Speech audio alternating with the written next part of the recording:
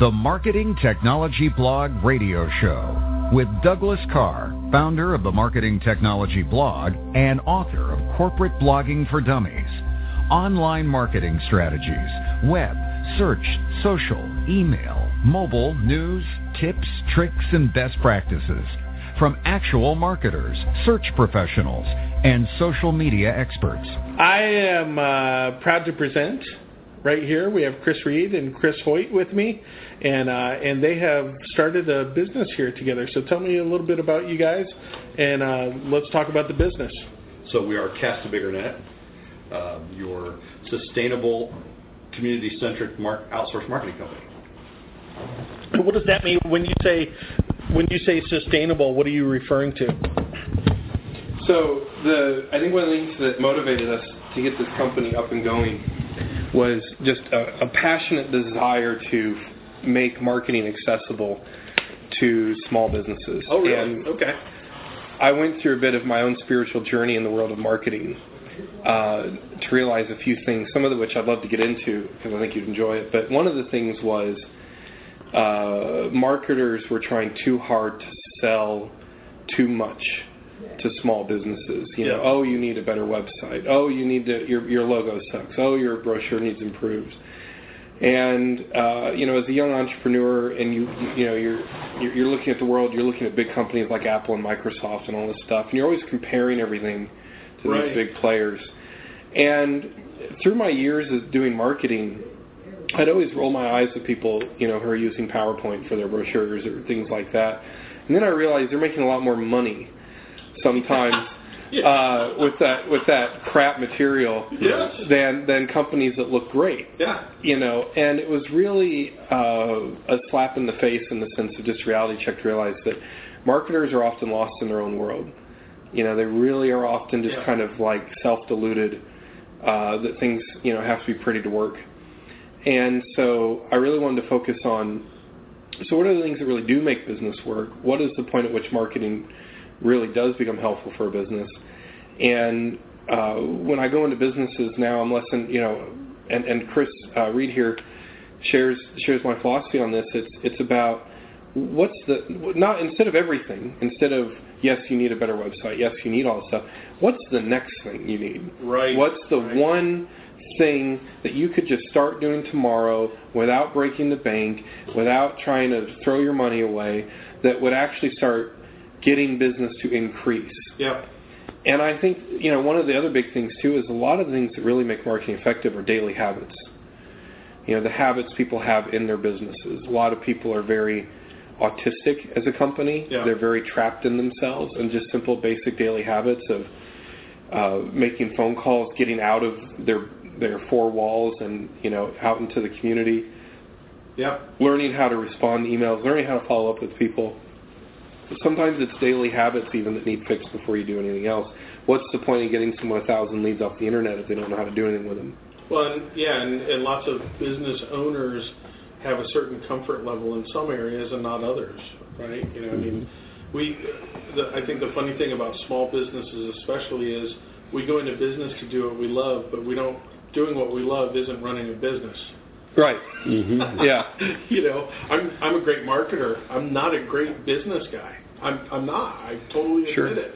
So having someone there to help coach you, is you almost have to have that. I have, Harry Howe from Howe Leadership. He's my guy. Mm-hmm. He teaches me how to run the business. Mm-hmm. And I still fail. I'm his biggest challenge, I think. But yeah, that's a really good point. The other thing that I liked what you said there is, well, you said a few things there, but one, marketers, there are some embarrassing things, right? Like, I hated GoDaddy for years, because they just used boobs to sell domains. Mm-hmm. And it had nothing to do with each other. Mm-hmm. But it worked. Right. And I hated that it worked. Because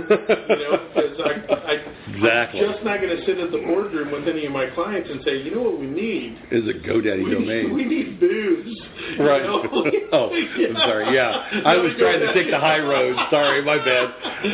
But It is. It's like insulting. I hate even thinking about it. But then again, knowing that there's an international agency out there that said, you know what, the right way to go on this is boobs, you know? But I think, and even then, though, I think High road. there is some marketing strategy in the point that GoDaddy knew what it was. It kind of came to the understanding that it was a commodity. Yeah. And it said, all right, we're just going to accept the fact we're a commodity, and we're going to act like it. Yeah. So we're just going to sell it as cheap and as high in volume as we can. Right. If I could say, I think GoDaddy is in business today, though, because about 2, maybe 3 years ago, they started turning the ship from, I don't think we're going to last forever as a commodity. Maybe we need to do something else. Yeah. And the one thing I will say is they certainly have great customer service. Do they? They really do. I've never called. And I've always just spent 40 minutes navigating. Yeah. Just pick up the phone and call. Yeah, their checkout process is a wilderness. It's mind-blowing labyrinth. I think it was designed by MC Escher. Like they hired his ghost to do their interface design.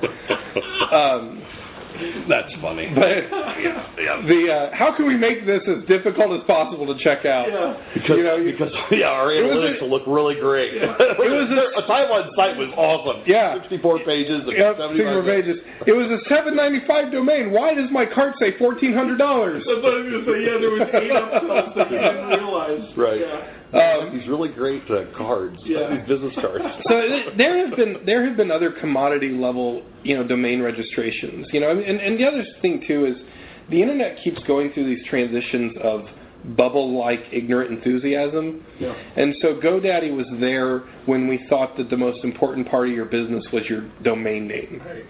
And so they were able to, and now that kind of thinking is going away. Yeah. And so now I think if it weren't for the fact that GoDaddy did have good customer service and competent, the only thing I really ping them for is I still think their hosting is slow and terrible. It is. Yeah. But if they didn't have competent domain hosting, they wouldn't be here. But the honest truth, and even with that, right, you pay for better, right? Mm-hmm. So it's cheap and don't expect much from it. Well, let's take that same analogy and let's go back to business, though, in marketing instead of just sitting here hammering on them. Well, but that was like the first thing that you had said, from that standpoint. The second thing that you said that I thought was really important was do what is going to have the biggest impact next. Sure. But that's not just small business. Oh yeah, it's everyone. We worked with the analytics company once that when we logged into their analytics, it was a nightmare, and it was because they used it as their test and their beta and their everything. So. Right. So it was ironic that an analytics company didn't have good analytics. Didn't use, and then we've worked for email companies that batch and blasted, right? Right. That's all they did was, and they blasted over and over and over, and it wasn't segmented and it wasn't personalized and everything else, and so you do need someone to stand over your shoulder and say, grab you by the collar and say, stop spending all this time on all this stuff, and let's start looking at what's going to make a difference. Yeah, that's what I was trying to say. I think that small business owners get lost in the idea of, well, what's next? And there's so many opportunities coming at them, and especially with social media, it's so free that it seems like they can get lost in that. And so they want, and I think this is where we come from in our philosophy is, let's look at where you're at now, and let's look at what your goals are to get wherever you want to get. And then let's design a plan that will assist you in the next best thing. Yeah. And let's do one thing, and let's do it really well until we lay the next one in. I was trying to tell somebody this the other day, it's like, you can't do row your boat in a round until you get all the way through it. Can you let the next person start? And then once you get all the way through it the second time, then you can add a third person. Yeah. And that's just the way that thing has to work in order for it to sound right. Otherwise, it's just a bunch of people talking over each other, right? Yeah. And it's the same thing with good marketing. Is you have to lay a plan out. I was addicted to the hokey pokey, but I turned my life around. Right.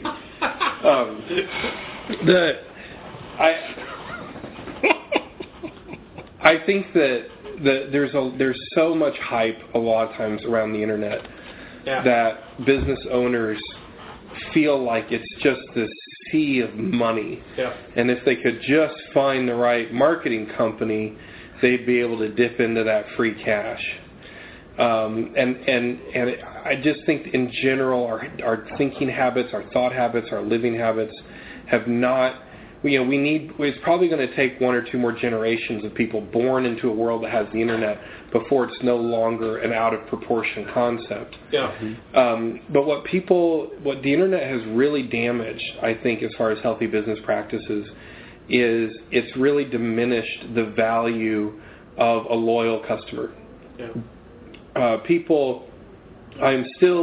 It happens to me all the time when I go into a company and you clean up their analytics, you clean up their email list, you really look at the data and go, who actually cares? Yeah. And it's always a shocker to them. They think, oh, my website was getting 500 hits a day. Yeah. You clean out the bots. Yeah. You clean out the excess traffic. Yeah. You look at people actually engage. Oh, I have like 2 people a day who actually are coming to my website who care. Right. And, the bad news is you didn't have 5 people a day coming to your website who care, but the good news is you have 2 people who care. And what you really should take away from that is those 2 people have been making a lot of difference. Yeah. And so we keep chasing these big numbers. People, in one of the blog entries I wrote is that if you go buy a list of 1 million email addresses, like buy it, that's going to be worth less to you than a dozen human beings who love your company. Yeah. And that thinking is very hard for people. They just love those big numbers. So you must have been reading about my talk at Social Media Marketing World, but that's what I'm talking about is stop chasing numbers. Mm-hmm. With all of our clients, we that's the first thing we tell them to stop doing. It's stop treating it like a funnel. It's not. If you want 1 million people on your site, we can get 1 million people on your site. Mm-hmm. It doesn't matter. What matters is exactly what you're saying, is the people that are actually interested in buying, going to buy, bought, renewed, all of those things. Most people, including us, we do a poor job of it too. We have one email list, right? Mm-hmm. And we send everything to that one. Some of them are customers.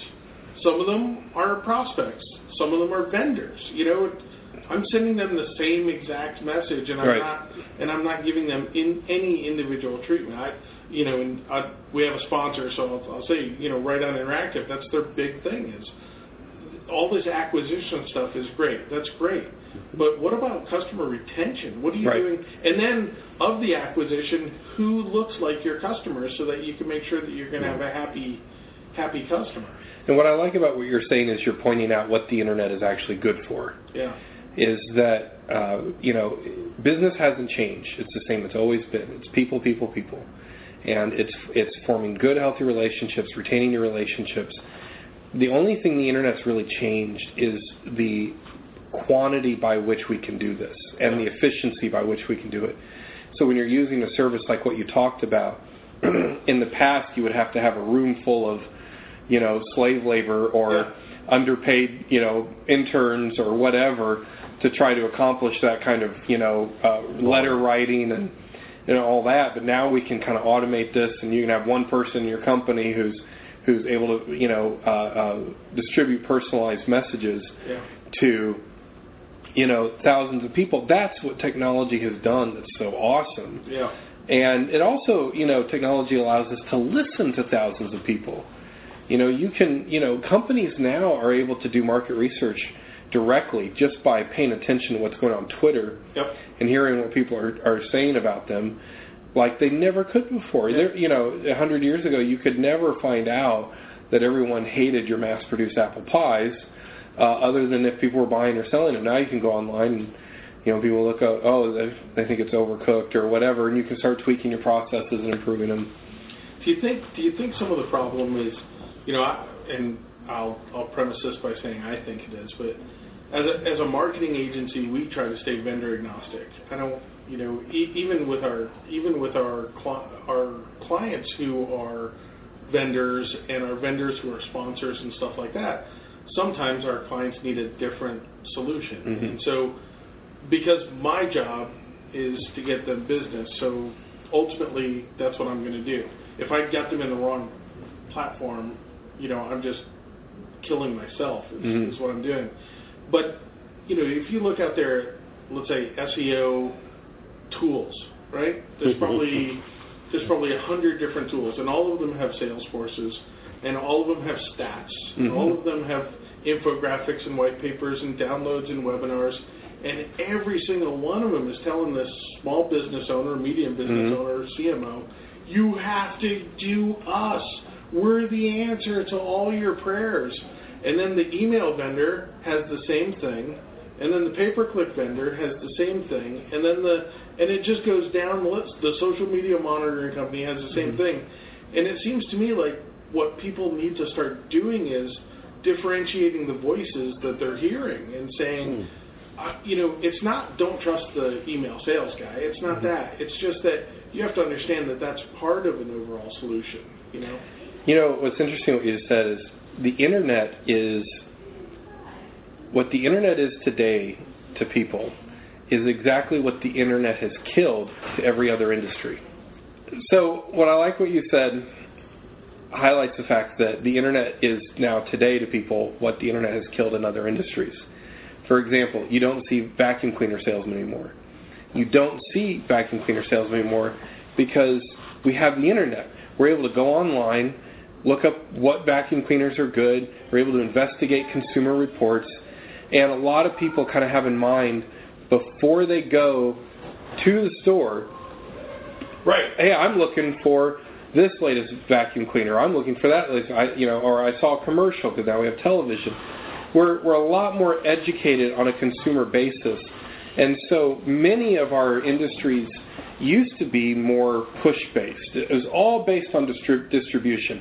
You sold the most vacuum cleaners by coalescing the largest army of salespeople, right, having them marching on the streets because it was the only way you got the news out. And what the Internet did was it killed that. Now here's our problem, though. No one understands the Internet. So what's happening to major companies, a lot of the biggest names here in Indiana around the world, is that they're not offering the best services. Some of them aren't even offering good services. It's just that the whole world is ignorant as to what the Internet is, how it's used, how people interact with it. And so whoever shows up at their door first, right, and whoever's able to put on the biggest dog and pony show, right, is the one getting the sales. Yeah, and unfortunately, after you sign, you don't get that guy anymore. He's on to the new trick. Right, and you're locked in for 12 months. Yeah. So, that's the frustration that I have with the Internet. With at the moment, it's sad, and there's so many business owners where they're like, well, I was just sure this would solve my Internet problems, and I'm locked in for 12 months, and I need your help, but I don't have any money. And the vendor says, well, you just got to send more. Right. Here, look, for only $1,200 more, we have this training course. Yeah, we've got a services department that can fix this right up for you. Yeah, it's $20,000. It'll be great. Here. It'll be awesome. But the other thing too is, the Amazon world, a lot of the success stories that we have had since the Internet. Our big kind of success stories last few years have been in this package and ship streamlined mindset. We've become very starry-eyed towards the idea of productizing everything. Right. And I'm not sure that we can truly productize everything. Yeah. There's always been professional services in our world, even before the Internet, even now. We still have lawyers. Yeah. We still, you still have real estate agents. You still have a lot of these things. In many ways, the Internet is changing their world, but it's never going to eliminate their world. And in that sense, I'm never going to go buy a house off a shelf at Walmart. Right. You used to be able to do that at Sears. Remember that? The house kits in the 50s, they had those houses, right? Yeah. But there's always that need for the carpenter, and so I really think that due to this kind of obsession and the starry-eyed, I think our biggest bubble right now in the world of Internet marketing is the bubble that somehow you don't have to change as a business to use the Internet well. You can outsource it. Yeah. And I think that really does a disservice not only to the people you're selling it to, But it's hindering the progress of our world, because the thing that I love the most about the internet is that it has enabled the best companies to rise to the top. It has enabled companies that believe in transparency, that believe in tribal leadership, that believe in being personal with their customers, listening to their customers. These are the ones really rising to the top. Yeah. You know, Dollar Shave Club is still one of my favorite example companies right now. And the way no one in a Fortune 500 company would have looked at his video that went viral on YouTube and said, sure, that's a great idea. Right. They would have said, you swear in it. Yeah. It's, you know, you make yourself look like you're small. Yeah. You highlight the fact that you only have one employee at the moment. You're doing, no. You need to wear a suit and a tie. You need to look professional. We need to put you behind a desk overlooking New York. You know, it's that constant fluff. And he said, nope, I'm vulnerable, I'm transparent, I'm honest. And it rocked the internet. Yeah. And it puts those companies to shame. And, good point. You know, what great business people do on the internet is, let me step back. What most of the businesses, the giants right now, the name brands everyone knows right now, which will change obviously, and we've seen history of that. The biggest thing they're trying to do is say, here's what awesome, innovative, personable human beings are doing online to do great internet business. Now, don't worry, you don't need to do all that. You just need to pay us, and we'll put it in a silo and do it for you. Yeah. And I think that's the biggest lie being sold today. I think you're right. I think you're absolutely right. But it goes back to what you said at the beginning, too, that it's buyer beware, too, right? People don't know how to use the internet. Right. You know, once upon a time, we only had one guy that used to nail the shoes on the horses. Right. And if he didn't pan out too well, we buried him, and another guy moved into town and took over his job. And now there's 8,000 blacksmiths on the internet, and companies don't know how to choose them and don't know how to find them, and that's why there's navigators like you guys, right? I mean, honestly, that's what you should be for a company. We wind up helping people get out of their own way. Yeah. And I think, I personally, I'm like thinking about, when you guys were talking about this, the 80s and even in the 90s, where mainstream media taught big business how to reach people. And before that, I was in a conversation just yesterday with a guy who was talking about, remember back in the 50s and the 60s when your dad came home at the end of the day, he parked the car in a garage that was detached from the house, and he walked down and he got the newspaper and he stopped and talked to the neighbor. Yeah. And we had this human interaction that happened. And people now, they drive right into their garage, put the door down, walk into the house, don't interact. Don't interact with each other. But we've outsourced the human interaction. My neighbor snowblowed my driveway this winter every time, and I'm still at a loss as to what I should go do about it. A gift card to dinner? Well, that's what I'm thinking. That's what I would do. Yeah, half. That's and what a case of beer and a lot of other things, but. Anyway. Massage his feet. I am thankful. Yeah. Don't get me wrong. But I guess what I'm getting at is that the people that are 50 plus that are in business now and have been in business for 10 plus years are sitting back going, I don't get this. I don't understand this, because what they want is just to write a check to Comcast and be able to reach their target market by carpet bombing them with ads, spamming them, whatever. Well, and they don't, or cracking the whip on their sales team, just make more calls. I don't understand. 10 years ago, our close rate was this on our calls. Right. How come our close rate? One of my biggest red flags when I know I'm in trouble is when someone says, "I'm doing this for 20 years. Yeah. Just make it work again." Yeah. Look, I can help you figure out what happened. Time machine. And how to change it.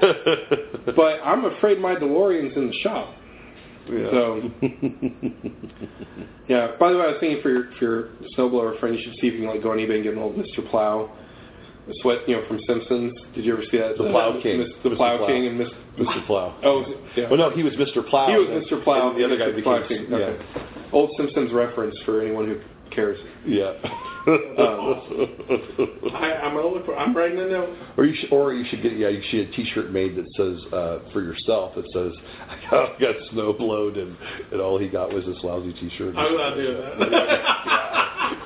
It's a conservative neighbor.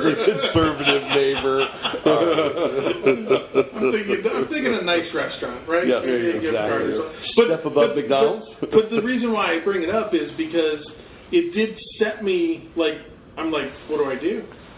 I don't know this guy. He did me a favor. Mm-hmm. And it's because we don't. We go out and porches move from the front of the house to the back of the house, and so we don't talk to people. And in marketing, it happened too. We put brands and logos and slogans and and everything else. And I believe brand marketing used to be what you made people feel. Now it's not. Brand marketing is how people are talking about you, right? And what you're conveying with your messaging. I think that we've had a couple of confusions. I think that brand marketing is still what you feel. I think it's just that now with the internet, we realize that we have the ability to help control the message a bit. Yeah. If you have good messaging, if you have a powerful message, then you kind of give people a platform to talk about you. And when push comes to shove, when it comes to creativity, people are always going to pick something off the shelf if they can. That's why we have Valentine's Day cards. Right. Yeah, but you we were joking before the show, and I'll bring it. So let's take a company like Comcast. Mm-hmm. They have solid branding. No. You don't think so? Well, no. They're known, but the perception is that it's bad. Well, but that's the thing. So the branding, like a necessary but that's what I mean is there's a big disconnect between the branding and the reality, right? Oh well, so let's talk about branding for a minute. Yeah. Let's just talk about branding. So here's most modern day branding is what I call lipstick on a pig, to use the Sarah Palin reference. But love that. Everyone forgive me for using that. But it really is lipstick on a pig, and here's my point. I'm going to take two of the most iconic brands. We have McDonald's Arches and the Nike Swoosh. And if you go to branding school, if you're at graphic design or whatever, your professor is going to talk about these kind of genius brands that have been around in our culture and how the swoosh is so simple and elegant. And the Arches. Let me explain to you why you love the Arches. When you were 6 years old, your mom bought you a Happy Meal.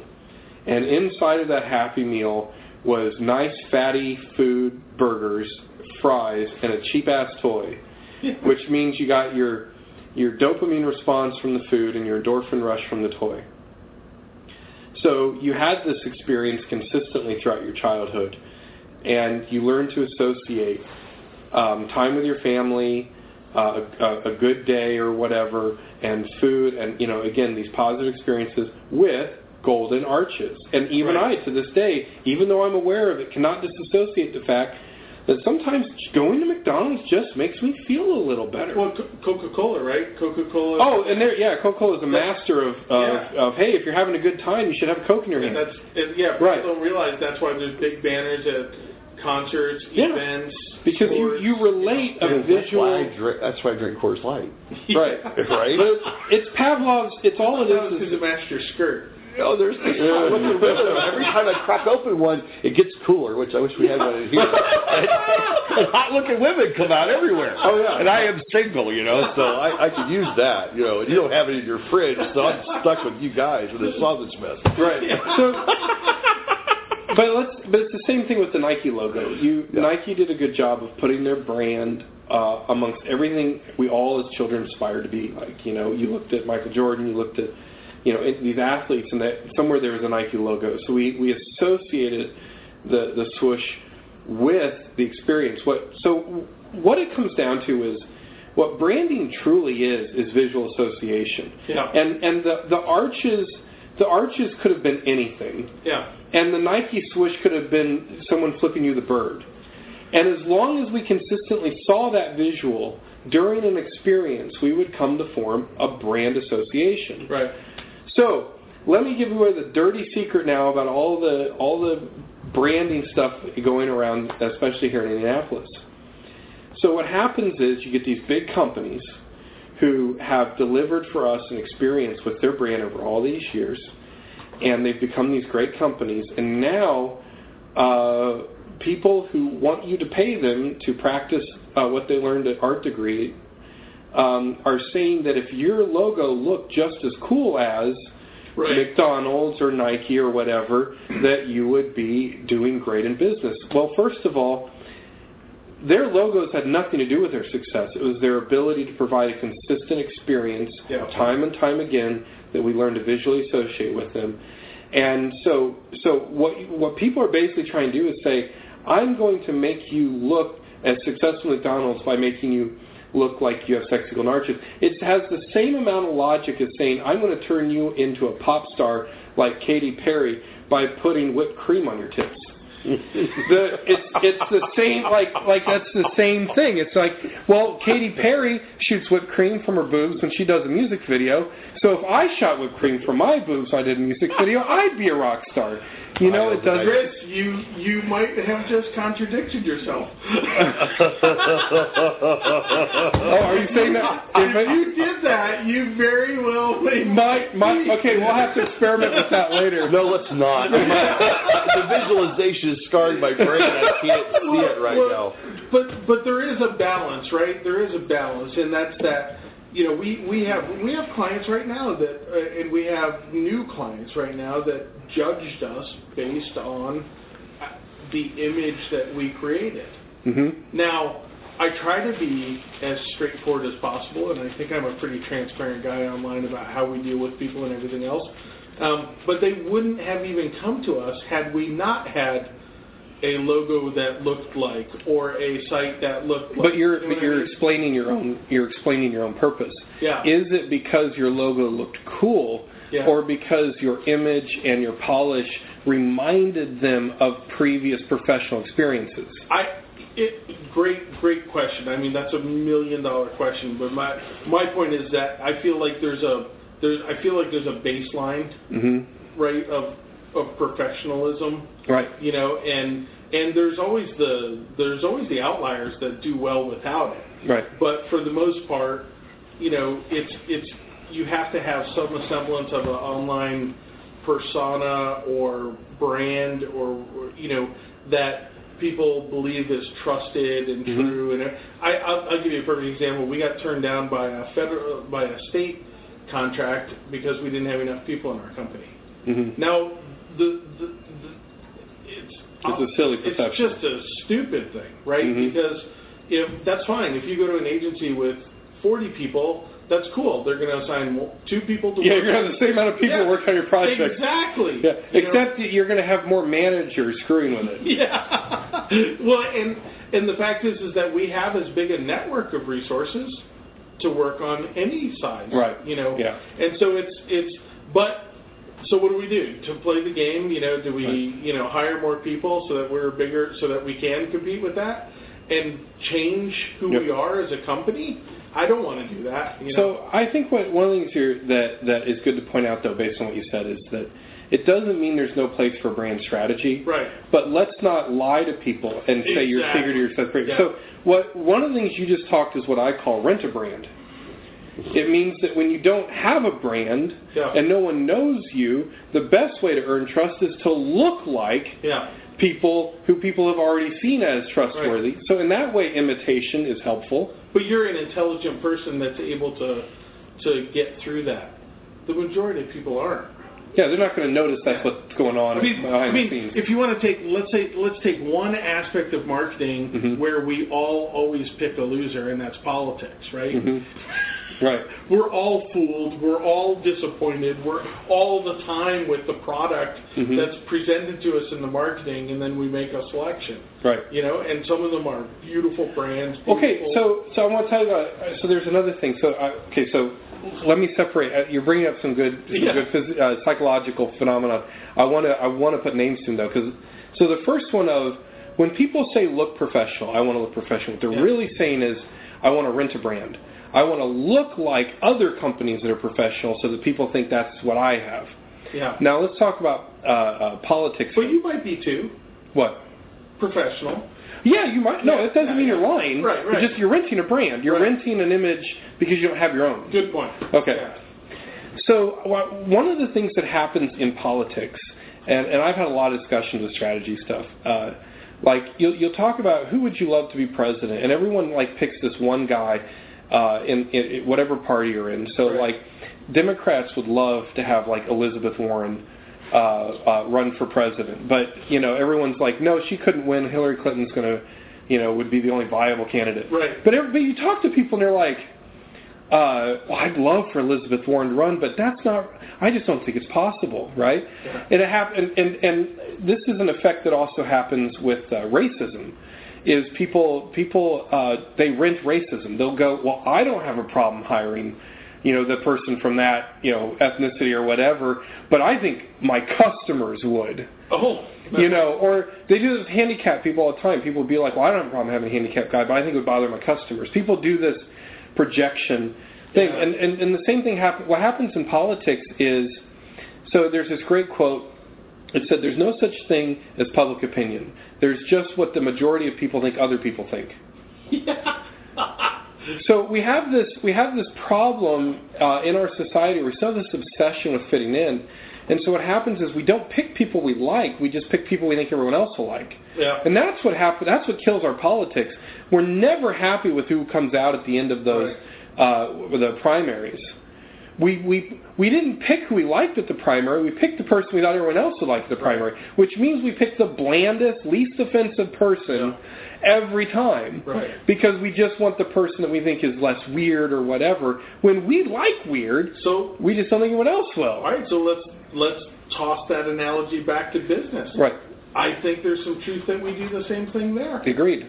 That's right. We have one company that grows like crazy and everybody's using them, and hey, risk-averse people go, hey, they're taking care of those 5 companies, and they got a cool website, and they're cool in the video, so let's go with them. Do you remember the analogy in the 80s, nobody got fired for hiring IBM? Right. Yeah. It's the same kind of thing. It's like the guys that are in charge of marketing in these mid-level brands to these small business brands that have a couple $1 million in revenue go, well, crap, we have to go with the big guy. Yeah. We got to go with them because they've got it right, apparently. Right. And there's no better services there than there would be at either of our companies.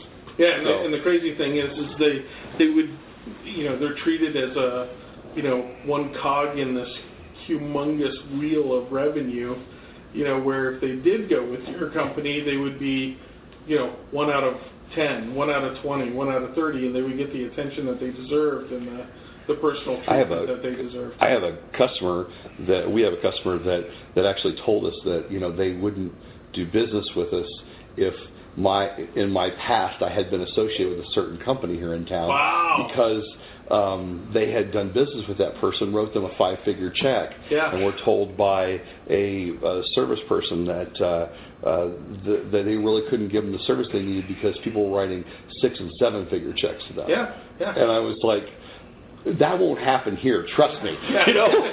We're going to take you out to dinner right now. And 5 is fine. Yeah, 5. So I want to, but here's the good news. This is what I wanted. I wanted to bring this full circle. So here's the good news, and this is the good news that you see with companies like the Dollar Shave Club. You see it with people like Lady Gaga, and it's what Seth Godin spends a lot of his time writing about. Is that we enslave ourselves with the not what would I want, but what do I think everyone else wants mindset. Yeah. And so we live in, I say society is basically, we're barely evolved to the point where most of our lives is as if we all pooped but no one admitted it, so we all think we're the only one who poops. Didn't I just had that conversation with you, Jason? Oh, is Jason to find out he poops? I said I had to go to the bathroom, and he said, you just said that in front of your client. I said, that's okay, she goes to the bathroom too. Right. But society is full of these phenomenons where we all think we're the only one who's weird. So, but thinking about George Clooney pooping is pretty, No, I bet it's beautifully, balletic and great. Balletic.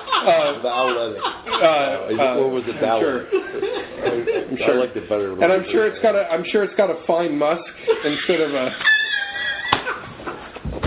It's not. It's Clooney. It's not corny. I think we just found Giorgio Armani's next We hit a new low. We talked about poops and foods and... Oh, my goodness. But the good news is that when you decide to act as an individual, to say, forget the imitation branding, I'm just going to go, I'm going to wear a meat dress like Lady Gaga or whatever.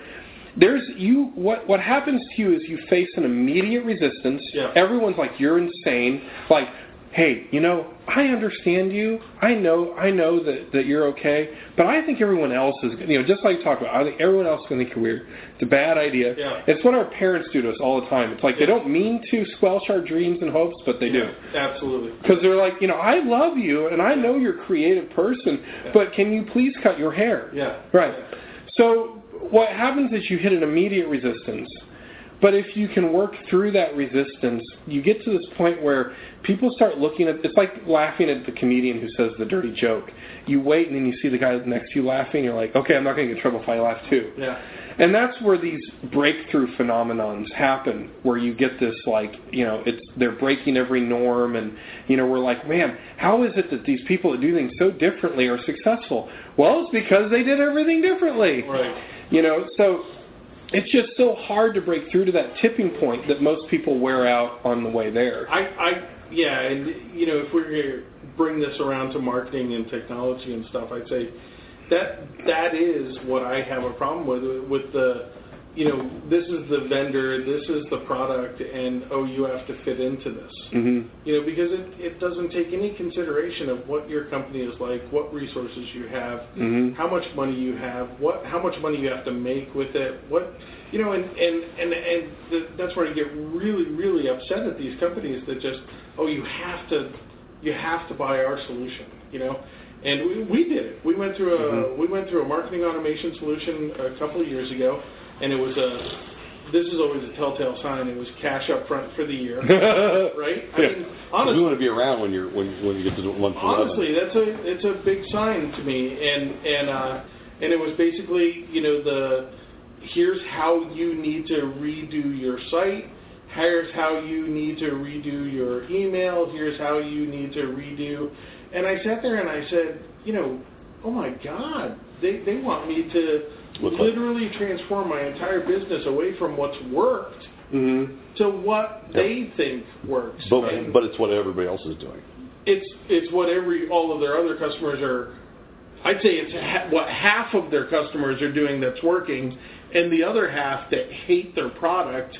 Because it doesn't. But your newsletter will be a lovely salmon instead of blue, instead of royal blue, right. like the other guy. But I think it really is a problem, and that's that. I used to hear both sides when a client says to you, "Look, our business is different," right?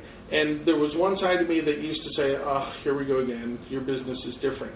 But the fact is that the business might not be different, but the people, the plan, mm-hmm. the resources, the foundation, the history, the authority, all of that is different. And you do need to tailor something to each client to make them to really maximize that success. And I think the last phenomenon I'll kind of discuss is, and I think this is the biggest one, is deferment of responsibility. Mm. The reason no one gets fired for hiring IBM is, that kind of came around is, I don't want my ass to be on the line for having to have thought through what's the best solution. I want to just pick one and whether it works out or not, be able to say, well, we did everything we could. We hired IBM, Right. It must just not be possible if IBM couldn't do it. And that's where we're at today, is people are not like, they don't want to invest the time and think about what are my needs, what do my customers need from me, how do I best engage my customers. They don't want to think through these things. And sadly, this has to do is you get people at the top in a corporate structure who have learned to take responsibility, but then they delegate. So they go ask their marketing VP or something, you go find that, and they're Isn't that what meetings are for? Right, deferment of Yeah. Isn't it? But it's what they're used for. It shouldn't be. Right. I have a whole podcast dedicated to taking that phenomenon out of a meeting. Yeah. Just for that reason. But it shouldn't be about that. Meetings should be about collaboration, but they're normally about assignment of blame. Absolutely. Because then you can say, well, wait, we were in a meeting. We all agreed to this. Right. You know, and so there is none. Yeah. But maybe you agree with me, but don't you think the customers you really enjoy working with the most are the ones that you really get to know well enough, and they're usually the owner of the company, and they usually just wring their hands and go, you know what, Doug, I just don't have a flipping clue. Yeah. And I need you to have a clue. Well, and I want to make sure that you have my back. There's a couple things. We have an infographic coming out that I think you guys will like, and it's basically how basically working with an agency is a lot like a marriage. You know, because you shouldn't have a cheating spouse. You shouldn't have someone hiding the checkbook. You shouldn't have, you know. That's good. Yeah, and there's like a dozen things on it. I like that. But it's really true, and it's through the experience that we've had. It's like the week of analogies. You're comparing agencies to marriage. We're comparing marketing to gym memberships. So yeah. But it really is true, because I tell people now, we're a boutique agency. We have a limited resource set, right? And so I have to be really careful about who we bring on as a client. And we have a client right now that we're having difficulties with. And the problem is that it doesn't just derail that relationship. It impacts all of our relationships, because it takes time, attention, everything away from everything that we're doing. And so, you know, full circle, it's companies need to find the right clients, not a client. Right. Not, did we get a click? Did we get a lead? Did we get a conversion? It's, did you get the right conversion? You know, are you selling shoes to somebody who, you know, shouldn't be wearing shoes? You know, are you, you know, it's crazy what we do right now. Yeah, are you trying to sell dress shoes in San Francisco? Yeah. I really, you know, taking I'll apply that. I want to apply that personally, and then, you know, I want to apply it in general. Is, you know, for us, we definitely, you know, our goal is to get, you know, a dozen or so tight knit people that you know, we work as part of their team. That's obviously, you know, our best place too, where there's some level of trust. But I'm one of those people who's come to a point where I'm willing to put the work in to build the trust, but I don't want to just build it by making things work. I want to build it by explaining to you why it works. And so it's been very important to me in any client relationship to make sure that I take the magic out of things and let them know, you know, this isn't magic. This isn't, I don't wave a wand and the webpage comes up, or there's no magic number out there on the internet. I want you to understand, here's where your customers are, here's the way we're going to engage them, here's the way we're going to drive sales, and here's all the things that may or may not go wrong. I don't like operating under magic or assuming that the client knows everything that I do. I love, and I think that the educational process is something that you can't skip, and too many clients try to skip. You know, that let's sit down and just talk with our clients until they understand what's going on. It's something you can't bypass. It makes a world of difference if you just take the time to get your clients on board so they know what's happening ahead of time. It's not even when they're on board, right? It's before they sign. Right. You know, really starting, like, I'm telling you, I try to explain our culture over and over and over again to our prospects, and some of them, okay, let's move, and I say, initial here on the contract. Slow down. Initial here on the contract where you've read this part. Yeah. That's the disclaimer. Slow down. This is how we work. Slow down, you know, and it's because I know if we take the wrong one on, we're just toast, you know, and they're toast. They're not going to like it. They're not going to, you know, they're not going to like the experience. We're in the same boat because, I mean, seriously, one bad client like that can ruin your business. Absolutely. It really can, and it comes down to not just us. It comes down to them. And I keep coming back to the idea of what you said was trust. And what I think mainstream America has done is they've swapped the word trust for predictability. And the reality of it is what they want is they want a vendor that they can predict. And they want an outcome that predicts. So, and in the meetings, what it'll be is, well, where are your references? Who else like us have you taken to the top of the heap? You know, and I think we're a lot like you in that we're ADD enough that we couldn't do a niche to the point where that's all we did was dentists. Because if we did, we'd get damn bored and kill ourselves inside of a year.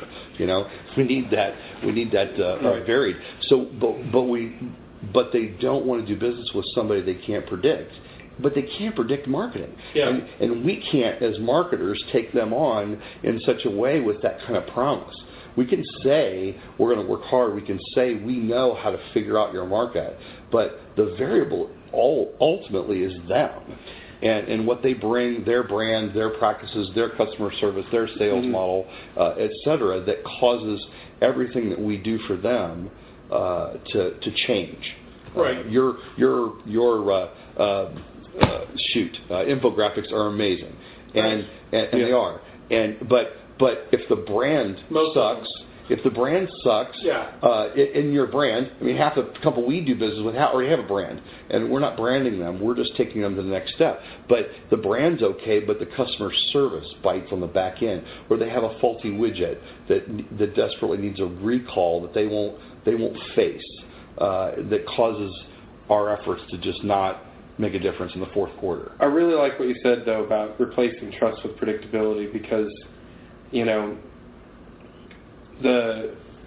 let's all take a step back here and realize what marketing is.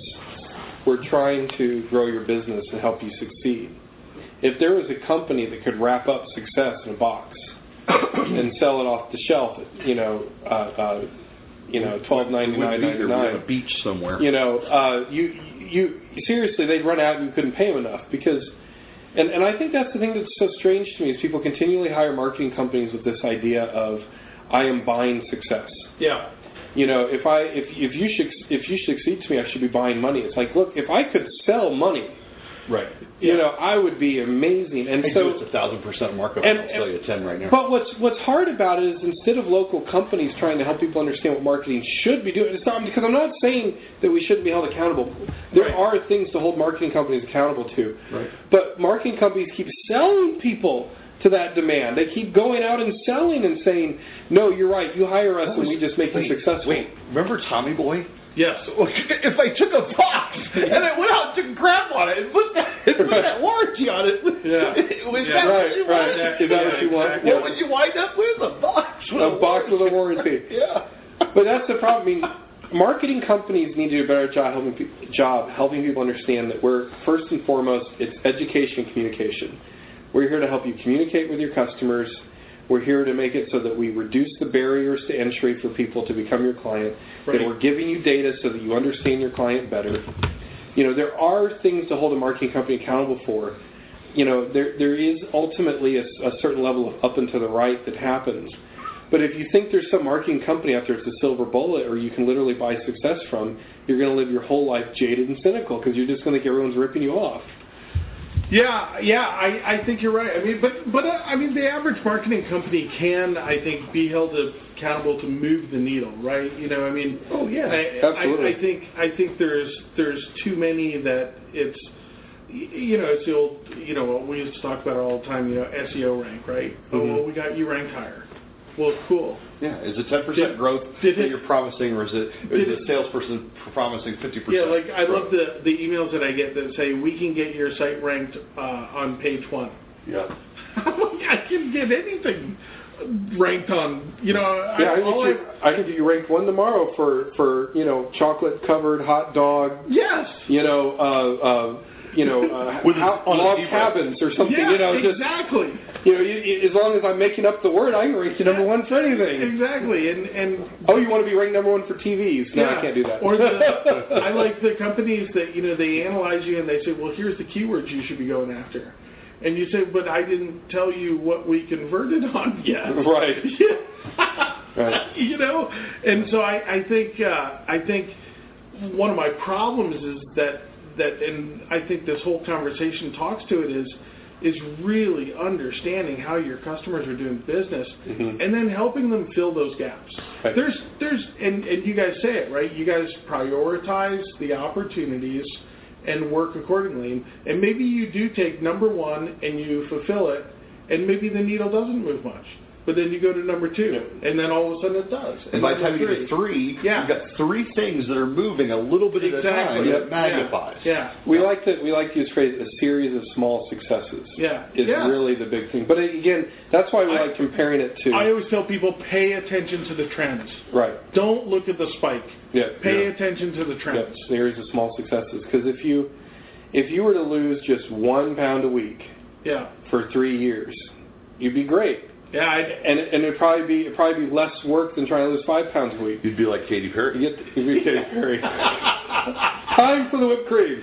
All right, well, let's wrap this up. Where can people find you online? At www.castabigger.net. Okay, oh, nice. Yeah. Oh, we sat pretty on that URL. Yeah, you got that little TLD in there. Yeah. Sweet. Castabigger.net. Yeah. And individually, obviously, Chris, you do a podcast. I do a Postmodern Living with Chris the Brain. Nice.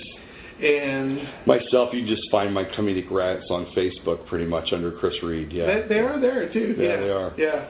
And on Twitter, both of you? Yep. Chris the Brain. You can Google Chris the Brain and find... I'm number one on Google for Chris the Brain.